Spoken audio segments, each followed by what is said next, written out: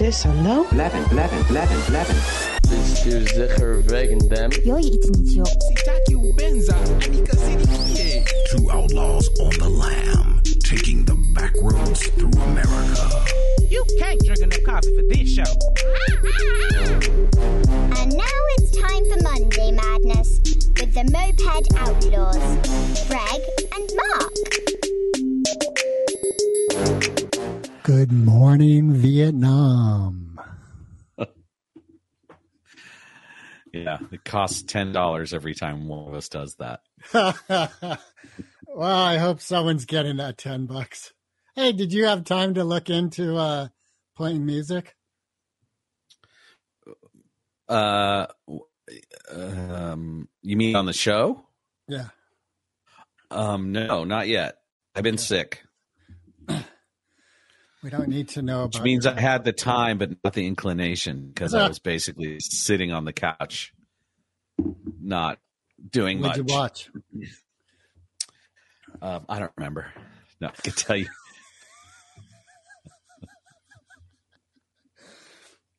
You watched porn, and you don't want to say it publicly, huh? No, I'd say it publicly if I watched porn. Okay. Yeah.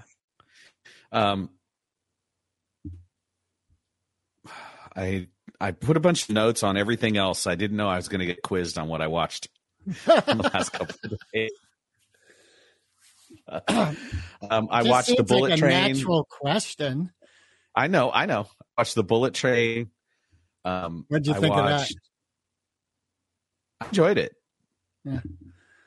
One of the recurring themes in it is the way that the Brad Pitt character keeps interjecting these kind of psychological framework statements. You know, in the middle of the intense scenes, he's saying things like, you know, can we slow down and talk about this? You know, there's no need for violence. That's sort of like that, which I think sort of started back in the day. For me, I first noticed it in a film called Every Which Way But Loose by Clint Eastwood, where there's kind of banter between, you know, the violence that was, you know, sort of a counterpoint. And I thought the writing pretty cheeky in that sense. And I enjoy that sort of thing, but I can see why other people might be critical about it. But to me, it was a feature, not a bug. Okay. What I thought was, I always think when I see like clever dialogue, well, not always. Let me say this. Is that air quotes clever? Yeah, exactly. And I always think, oh, they're just trying to be Quentin Tarantino. And I was talking with Jonah about it, and I realized for Quentin, it's natural. It's the way he thinks. It's the way he talks. If you see him in interviews, he has that vibe. And that's the difference. I did enjoy Bullet Train, but there was an element. The one that's worse, I don't know if it's called like Milkshake Cafe or something like that. Did you see that on Netflix? I haven't seen that one, no. That one's even like, that one's trying so hard to be clever, you know, and the cool soundtrack with the ultraviolet fight. You just like, come on, really? Really? Yeah. I loved Brad Pitt though, but he was so much fun. Yeah. I enjoyed it. I caught up on things on the Disney Channel like Andor and Willow, shows that I like from the Lucasfilm catalog. Right. What do you think of the Willow series? Well, the first 20 minutes of episode 1 scared the crap out of me because it was just such saccharine Disney, and the characters all seemed like it looked like it was going to go really badly and be like a made-for-TV type of vibe. And I was really worried and very disappointed within the first 10 minutes, the way they introduced those characters.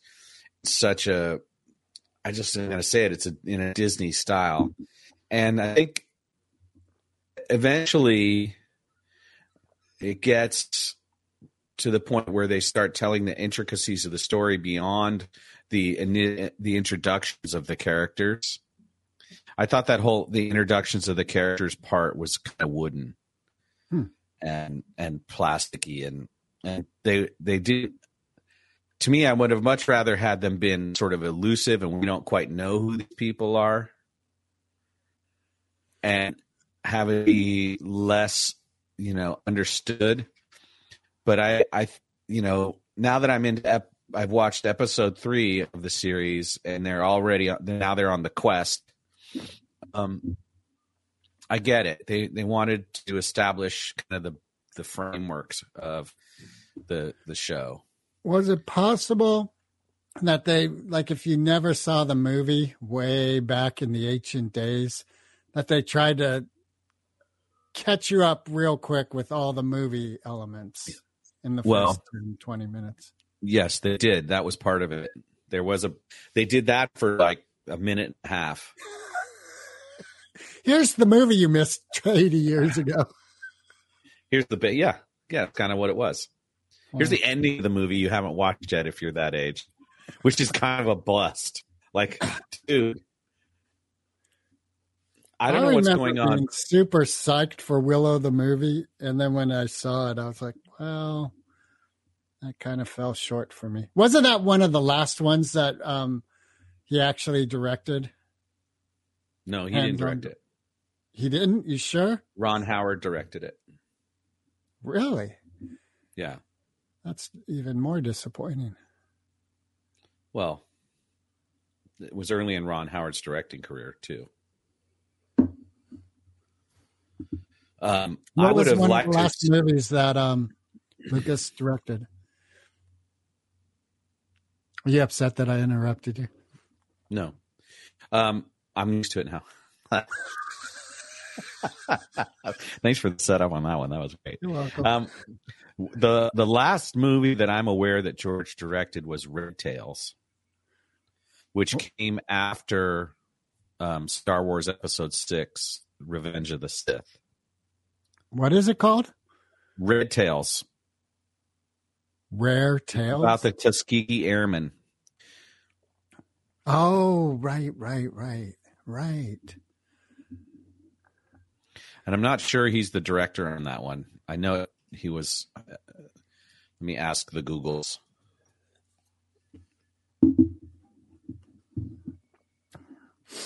Yeah, because I know he was very hands-on with Spielberg with the Indy. Hey, speaking of Indy, did you see the latest Indy trailer? Yeah, I did. And? I'm excited. Same here.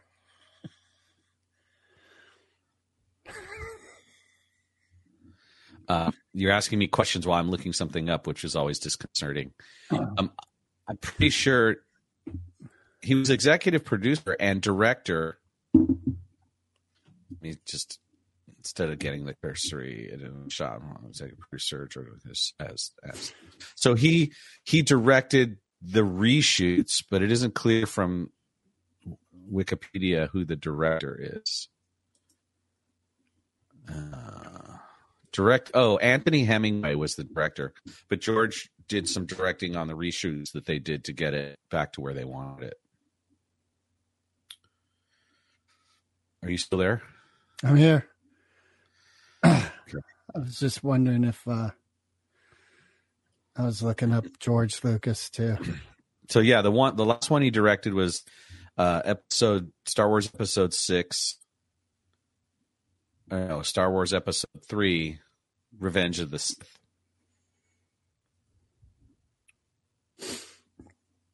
And as far as the indie film goes, I think the subtitle's a little weak, like The Dial of Destiny.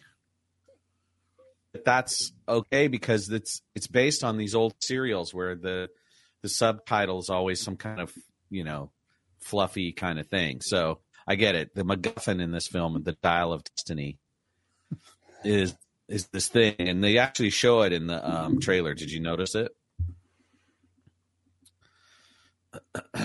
What'd they show? They showed a picture of someone reaching to try and grab the artifact. It looked like the Dial of Destiny from where I sat. I just remember that his old friend from the first movie is in it. Yeah. And I was like, oh, that's so perfect. So one of the things that what I'm hearing about this is, one, it took forever. They've been trying to make this film for 5 years, and COVID really made it difficult. Well, And I heard that Harrison was just adamant, no more refrigerators, and that was a deal breaker for a long time.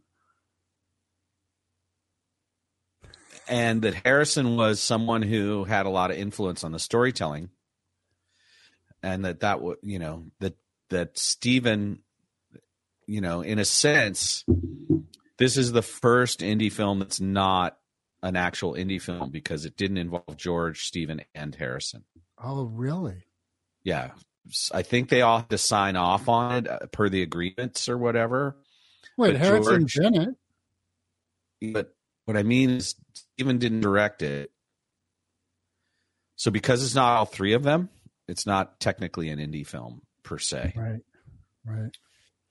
And they had some trouble with the Crystal Troubles. Skull. The Crystal Skull film, Harrison wasn't too fond of the alien idea. So he wanted to do something else with Indy and have it be more the way Indy, was initially, the first three. Yeah. A tribute to those 40s films. I am convinced it's going to be a fun Indiana Jones film, and I'm easy to please because I like all four of the previous ones. Even the refrigerator one? I don't know what you mean. I don't refer to any of them as that. I It's the refer one to Indiana when Jones and the Crystal Skull as Indiana Jones and the Crystal Skull. The refrigerator one. Refrigerator one. Yeah. Yeah. Hey, speaking of refrigerators, you have any thoughts about Herschel Walker losing? Does that have any meaning for you? Well, it's interesting that you would call it the refrigerator because Herschel Walker wasn't the fridge. No, but it was the only segue that I had available to me. Well, as someone who prefers the duplicity, shenanigans, and out-and-out lies of the Democratic Party over the duplicity, shenanigans, out-and-out corruption, and possible anti-American activities of the GOP, I'm glad that Herschel Walker lost. But make no mistake, they're all crooks and liars. Yeah, that's how I feel too. Yeah. Yep. I feel like we're the animals outside of the living room window or the dining room window looking through, and we can't tell the townspeople from the pigs apart. They all look the same. That metaphor does not help. I don't know what you're talking about. You never read Animal Farm? I've never read it. Oh, it's one of my favorite stories of all time. Because that was the reference you were making? Yeah, at the very end. So I think I've told the plot on this podcast, not this particular episode, but I'm about to. Real quickly. The animals are enslaved on this farm. They kick the farmer off because they don't want to be treated horribly anymore. And they take over the farm. And everyone's going to be equal. Like, they have this code of ethic or whatever it's called. And one of the things, like, all animals are equal. But it's about the slow erosion of a dream and rights because of the corruption of power. So the pigs slowly take more and more power and, justify it, of course. And at one point, the code becomes all animals are equal, but some are more equal than others. And got it. So we're just the animals looking in the window at the pigs. Right, and it ends where the townspeople and the farm are going to work together because it's going to benefit everyone. What? Spoiler alert. Yeah, spoiler alert. Well, and the townspeople are invited into dinner, and they're sitting at the table with the pigs, and all the rest of the animals are looking through the window at this dinner going on, and they can't tell anyone apart. everyone looks the same. The pigs can't tell anyone apart? No, the animals outside can't tell the pigs from the townspeople. They all look the same to them. Oh, okay. Got it. So the townspeople and the pigs are sitting at the dining table at this feast to celebrate the collaboration, and they all look the same to the animals outside. There's some sort of metaphor there that I'm not getting, obviously. Maybe it's the disease of stuck in my sinuses that's affecting my thinking. I think so, because the metaphor is so obvious that I'm scared right now. I'm hoping you're joking or you're just like on the fucking operating table, passed out, breathing tube going down your throat. Hey, your internet today is horrific. Man, I know. It keeps reloading. It's very spotty. I've been noticing that. Okay. There's something about Friday mornings where, that's when Xfinity decides, oh, well, let's mess with the connection down here in Nevada. Well, you did say that you saw you were having fiber delivered to your neighborhood.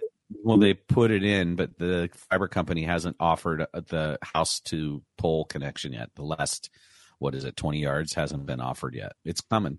I'm sure we're going to get something around the first of the year. So is peace. Peace is inevitable. I like that. That's the title of this episode. And on that note, shall we dive so one of the other what... movies I watched this weekend was Orgasm Incorporated, which is about the documentary about one taste. Yeah.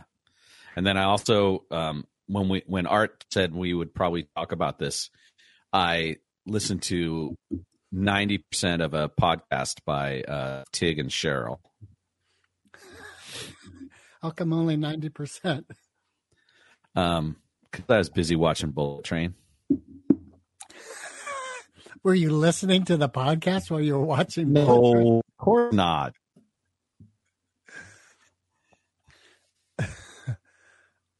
Tig and Cheryl. I didn't hear the ending. I didn't hear the ending of the podcast.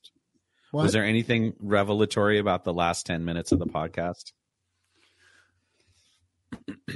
The only thing I can think about is what Tig said towards the end, and I'm not sure how far towards the end it was, but where she said a lot of people have this idea that if women were in control of everything, the world would be better. And in her experience, she's seen women be very cruel and horrible in places of power. I heard that part. I got that far. Yeah. So what they are talking about and what Orgasm Inc. is something called orgasmic meditation, and we have mentioned it occasionally on the show. But both, I'm a longtime practitioner of it, and Greg's been involved with it as well. Orgasmic meditation. And I had direct experience with Nicole Daydone, who started One Taste. And I think Greg had experience with the legacy of One Taste, not necessarily directly with One Taste. Yeah, I think I was at what I had experience with as a community in Marin that went through the One Taste training and everything, and we're continuing the practice in Marin, and invited me to be a part of that. Yeah. And the practice we're talking about is orgasmic meditation, which is, if you have children around, you should probably not listen beyond this point. Well, I think simply put, it's the practice of being conscious in a state of orgasm or in a state of heightened sexual arousal. Okay, but what's the practice? The actual practice?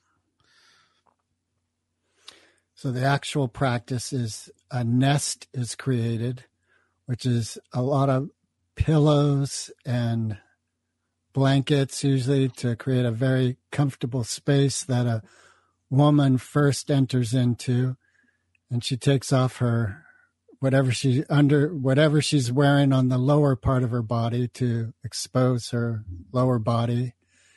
And then there's a lot of permission asking in this practice. So then the man,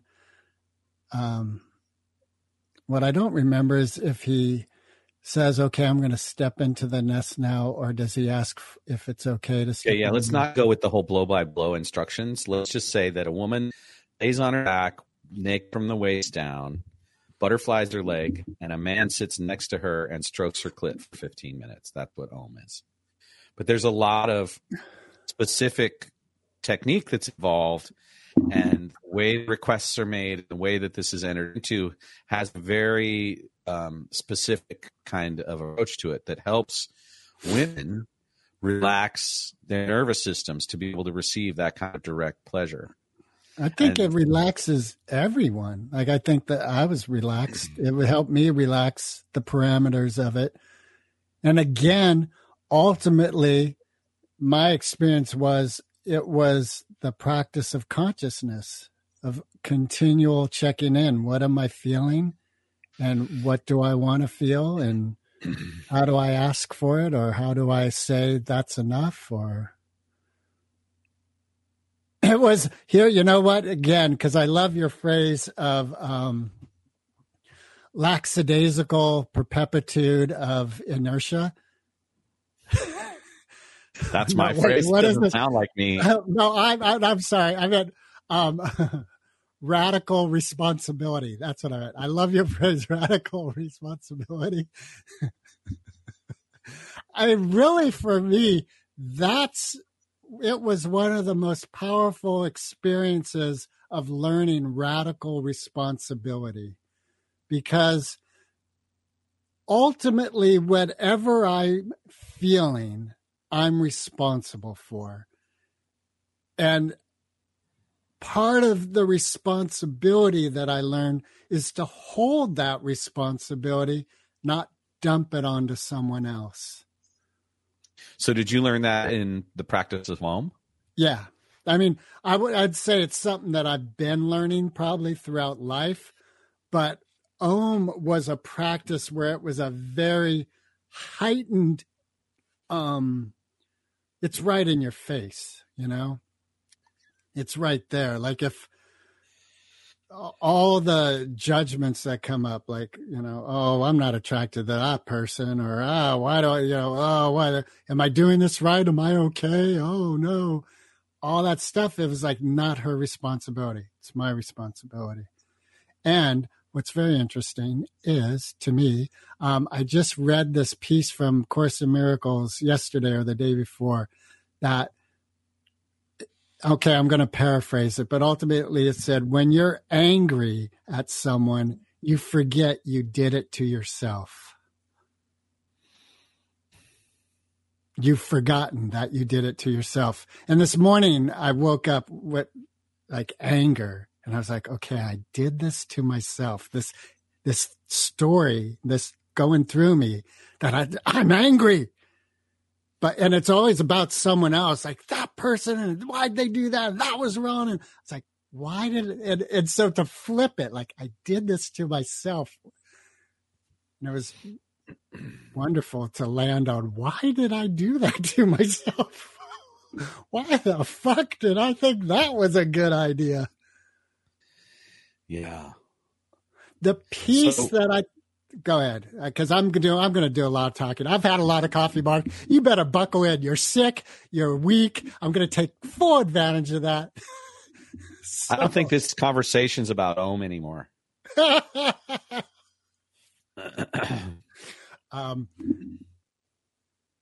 Well, I forgot what I was going to say, so that was very well done. We were talking about radical responsibility, and you're using the example that you got out of the Course in Miracles thing, which I get. And radical responsibility, like, one of the things that is available to men in Om, which is this idea of, you know,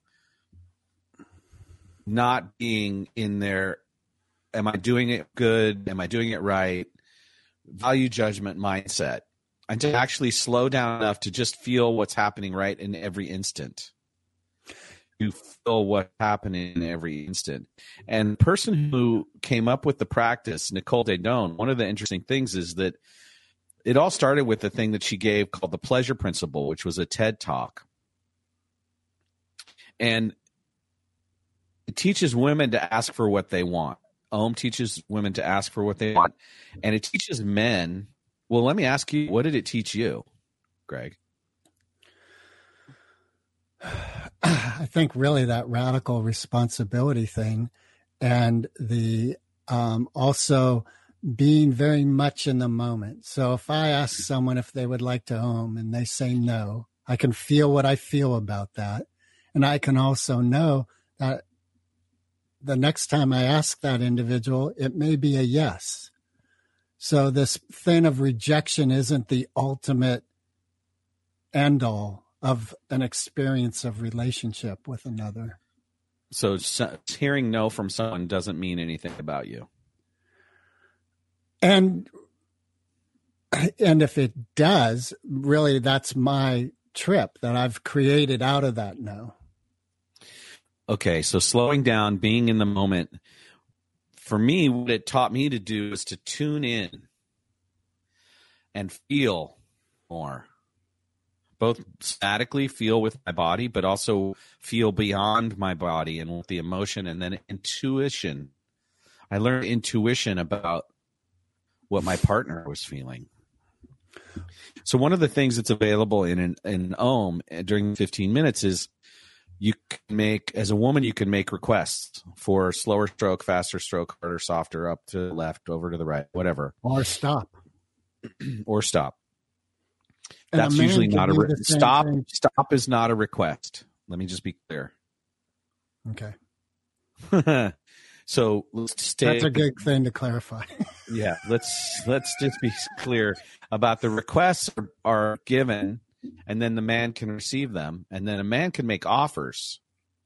Right. Would you like a slower stroke? Would you like a faster stroke? Would you like a up or down, whatever?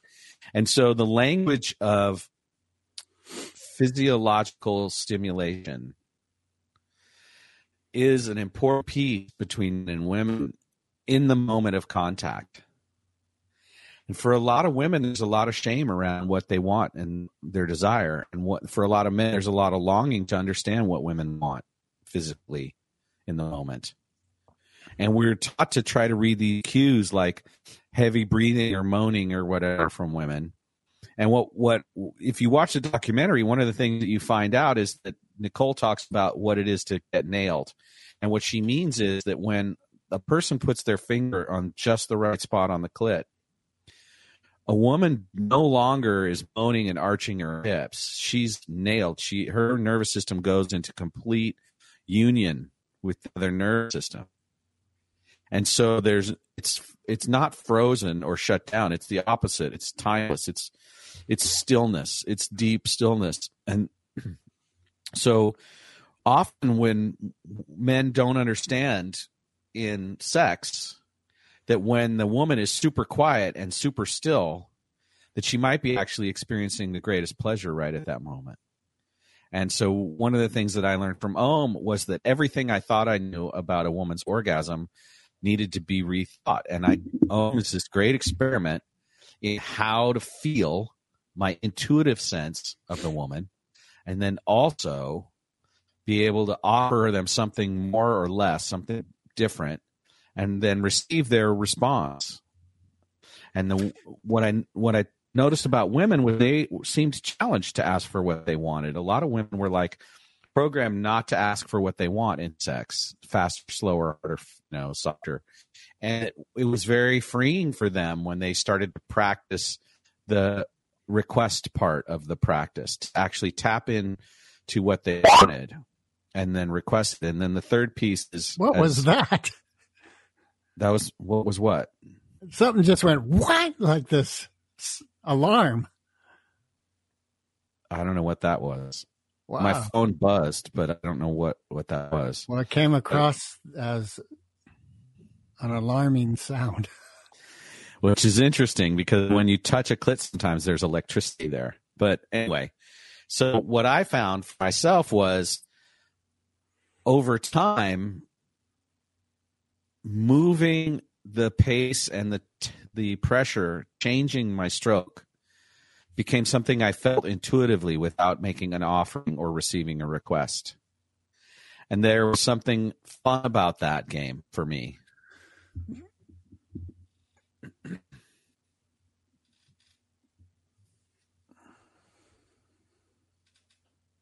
Are you still there?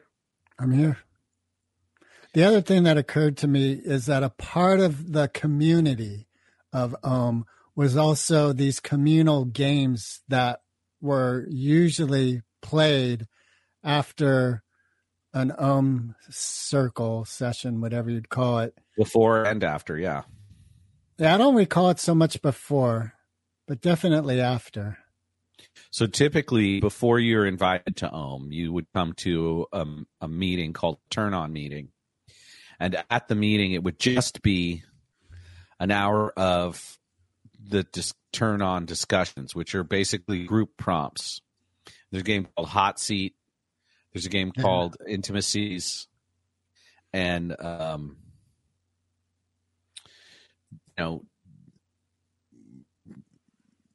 you would introduce yourself by name. You go around the circle, and usually the next prompt was name a desire that you feel vulnerable about owning and having. And so wait, once you had gone to a couple of those turn-ons, you might learn who to ask to get trained to be able to own, because you couldn't just go and be able to own until you were trained how to own and what own was, because it would break down the barrier of security. One of the big pieces about own that serves the process is this idea of women feeling safe enough. Okay, so to sit down in that situation. So part of what the documentary and what definitely Tig and Cheryl were, most of their podcasts was emphasizing the element of power corrupt. And this is one of the things I've been thinking about from watching the documentary, from listening to Tig and Cheryl's podcast, and my own reflections and experiences in the past with similar situations of learning openness and vulnerability. And it does seem like in this Ohm situation, and also what I recall from my early 20s, there are individuals who they open up into a vulnerability. And then that vulnerability is used against them for lack. That doesn't quite capture it, but there's no empathy involved with the people who are leading the community. Instead, they turn on an individual, and that individual is hurt by the experience. And I was thinking about this. I think this is obviously my hypothesis, but I believe that, like with Nicole, she's very connected to her power regions of herself, very powerfully connected, completely disconnected from her heart. And so the empathetic elements that would keep power in a healing situation are not readily available, and people get hurt because of that.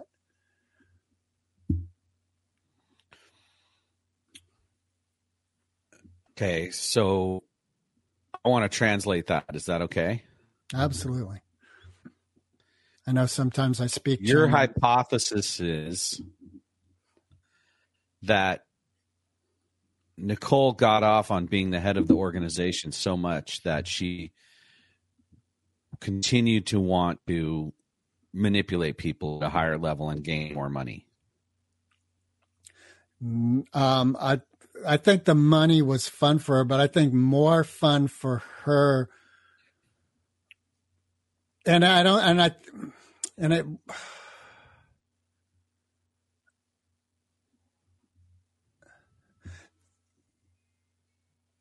Let's say this, and you're in my relationship with each other. There have been times where you've expressed to me what you did hurt me. It didn't hit right. It didn't lift me up. It actually brought my energy down. And Right. my empathetic connection with you is an acknowledgement that that is real.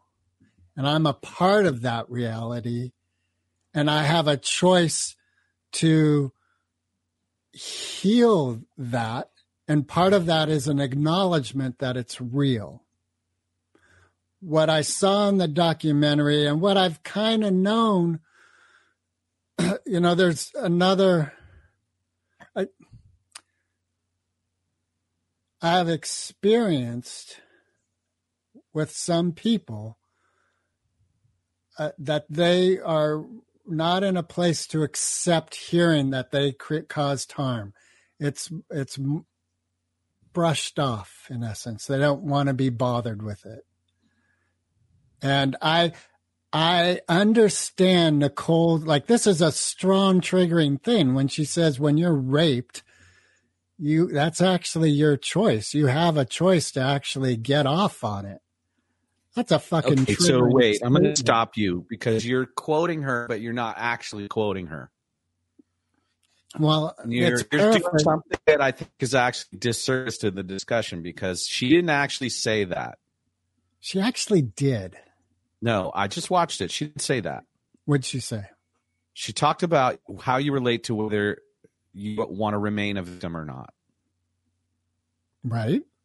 And She didn't say what you said. she did. I may be paraphrasing, but in essence, she communicated. Well, either she did or you're paraphrasing. Which is it? No, but the essence of what she communicated was that there's a choice involved with rape, and that being a victim is a choice that the individual is making, and there are other choices they can make. And I agree with the statement. However, I also believe that that is missing the heart connection, the empathetic connection to people. And that is the piece where one realizes rape is not an okay choice. Without that empathetic connection, you could hear that statement and understand the logic of it and thereby justify an act as extreme and potentially horrific as rape. But with the empathetic connection of the heart, one realizes that is not a choice to make.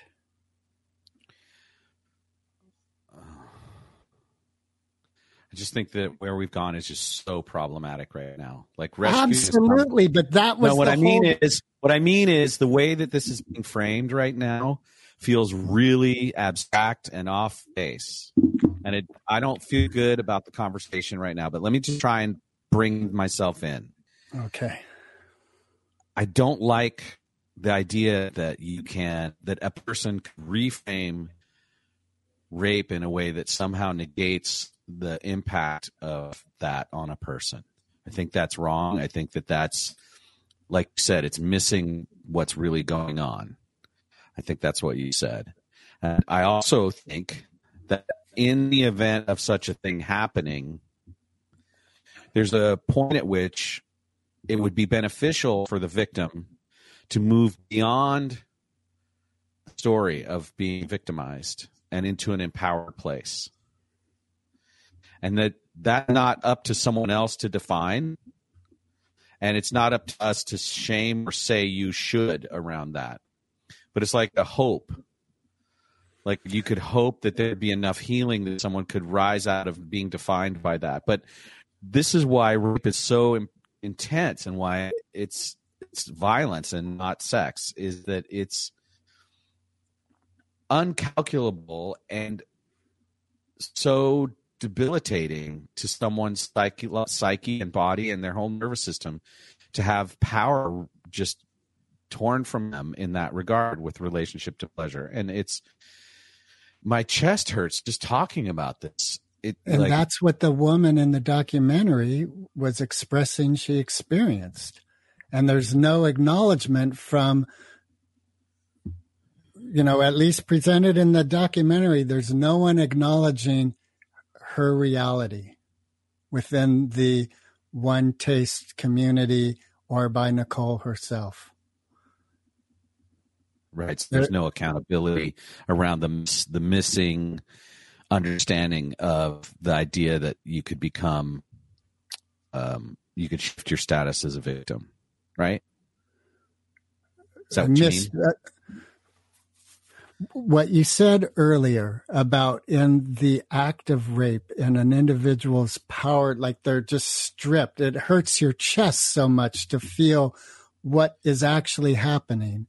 And this one woman was saying that was her experience, and no one was stepping into that empathetic space and hearing her and acknowledging, yes, that is what you experienced.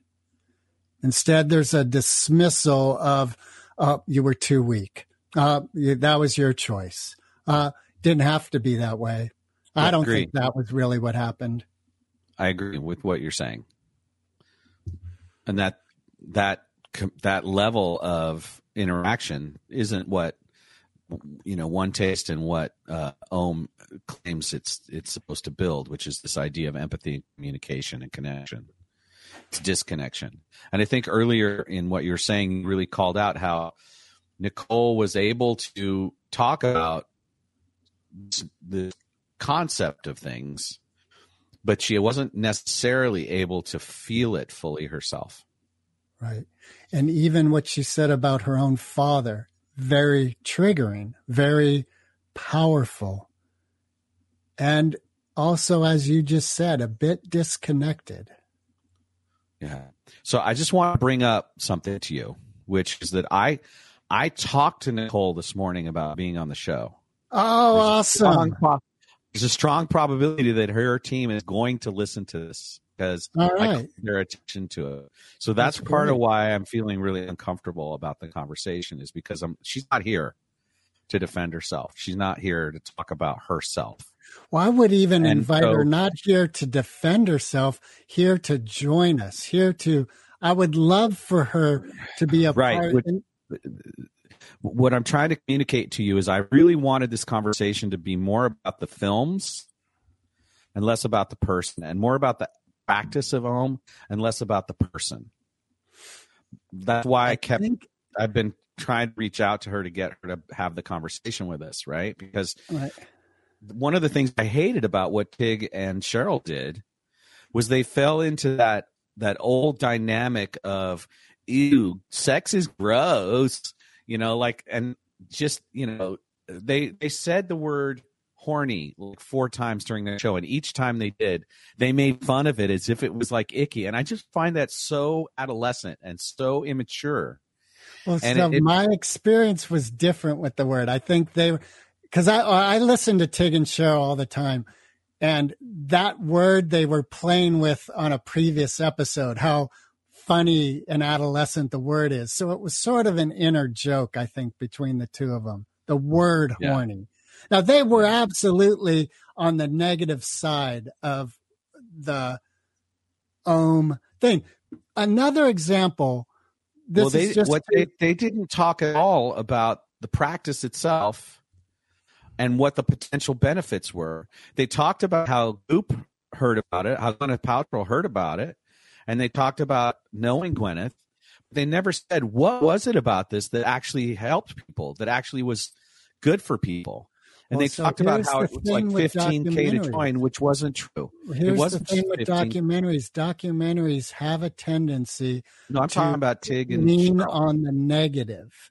And the documentary that Tig and Cheryl watched was leaning hard on the negative.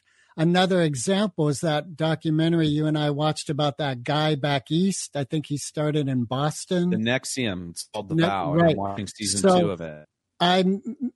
From my experience of watching that documentary, I had a very negative idea what that whole scene was about. And then I met a woman who actually was there, and she was sharing with me that it was a very positive experience in her life. Another example is Est. My parents went through Est, and as a child, I went through the child experience with Est and then teen. I have a very positive experience with Est and Werner Erhard. However, generally speaking, there is this, like you say, est, and a lot of people are like, what the fuck? You could do that almost with anything, Mormonism, Christianity.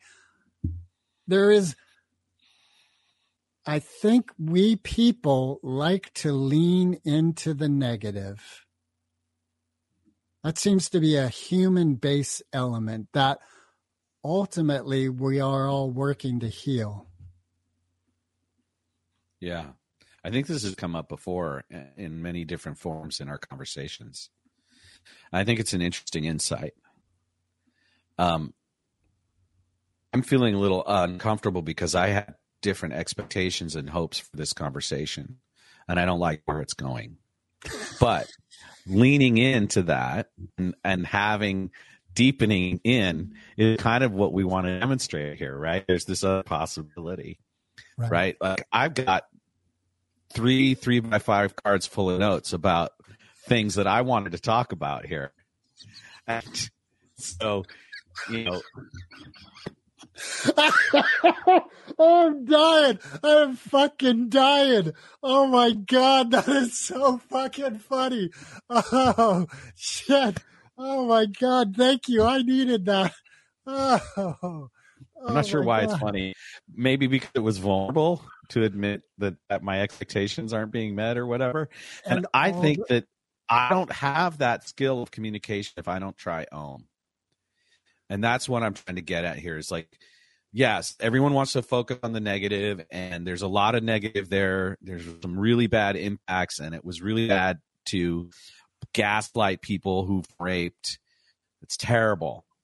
And I'm really sick and tired of people denigrating this practice because on the surface it looks bad.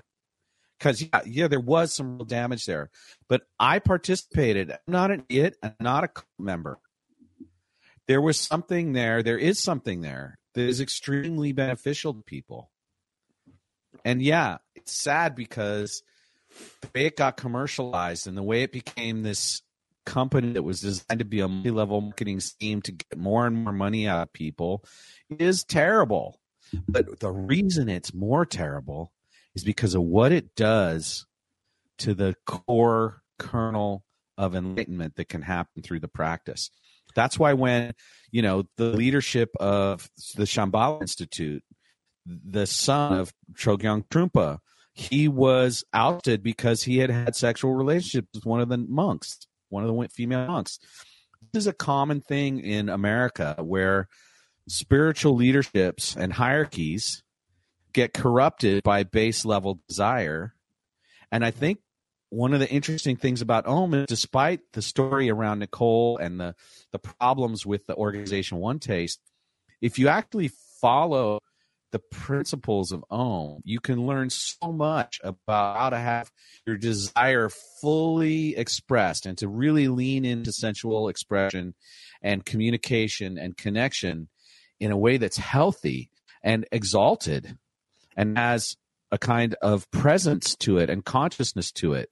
And so that's, I think, why I get so reactive in this conversation is because something that was transformational and affected me deeply in a positive way and gave me access to tools as a man that I desperately wanted is so swept under the rug in the face of all of this kind of hyperbolic analysis of, how culty it is or, and that Tig and Cheryl being so petulant about the words that were used. And I guess I have to take responsibility for my resentment and my dislike of those things because that's all happening for me, right? It's not happening for anybody else.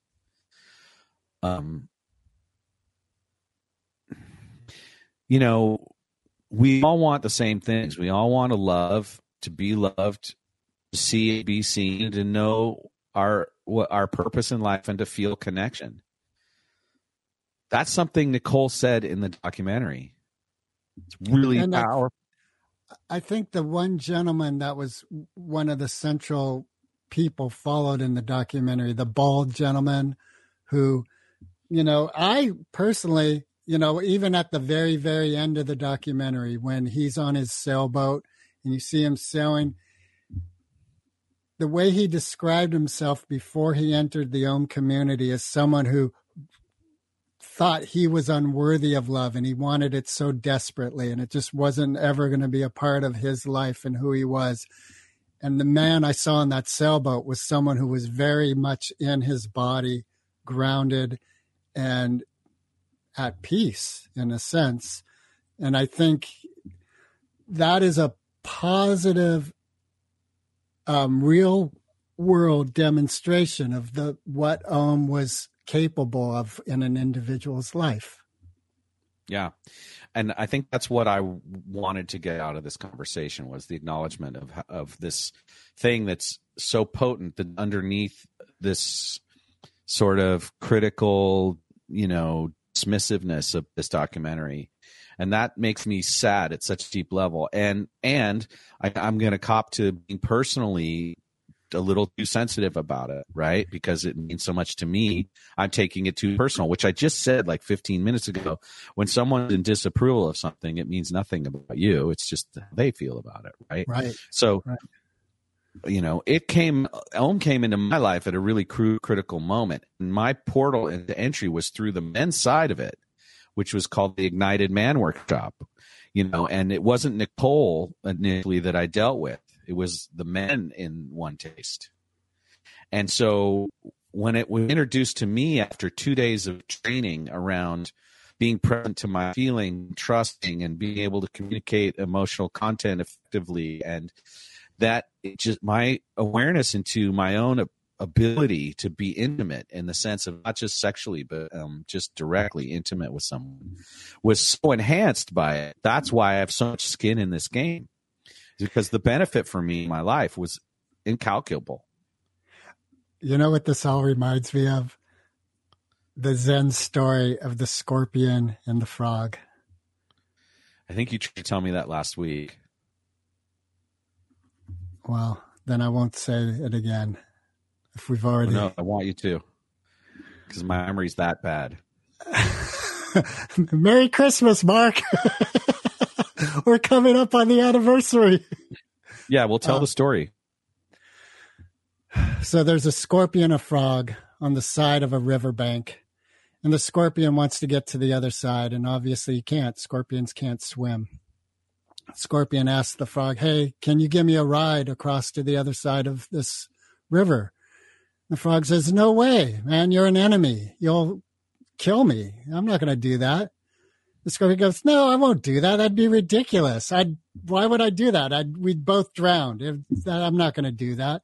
The frog goes, "Really?" The scorpion says, "Yeah, come on." The frog's, "All right, hop on my back." And the scorpion hops on the frog's back, and the frog starts swimming across the stream.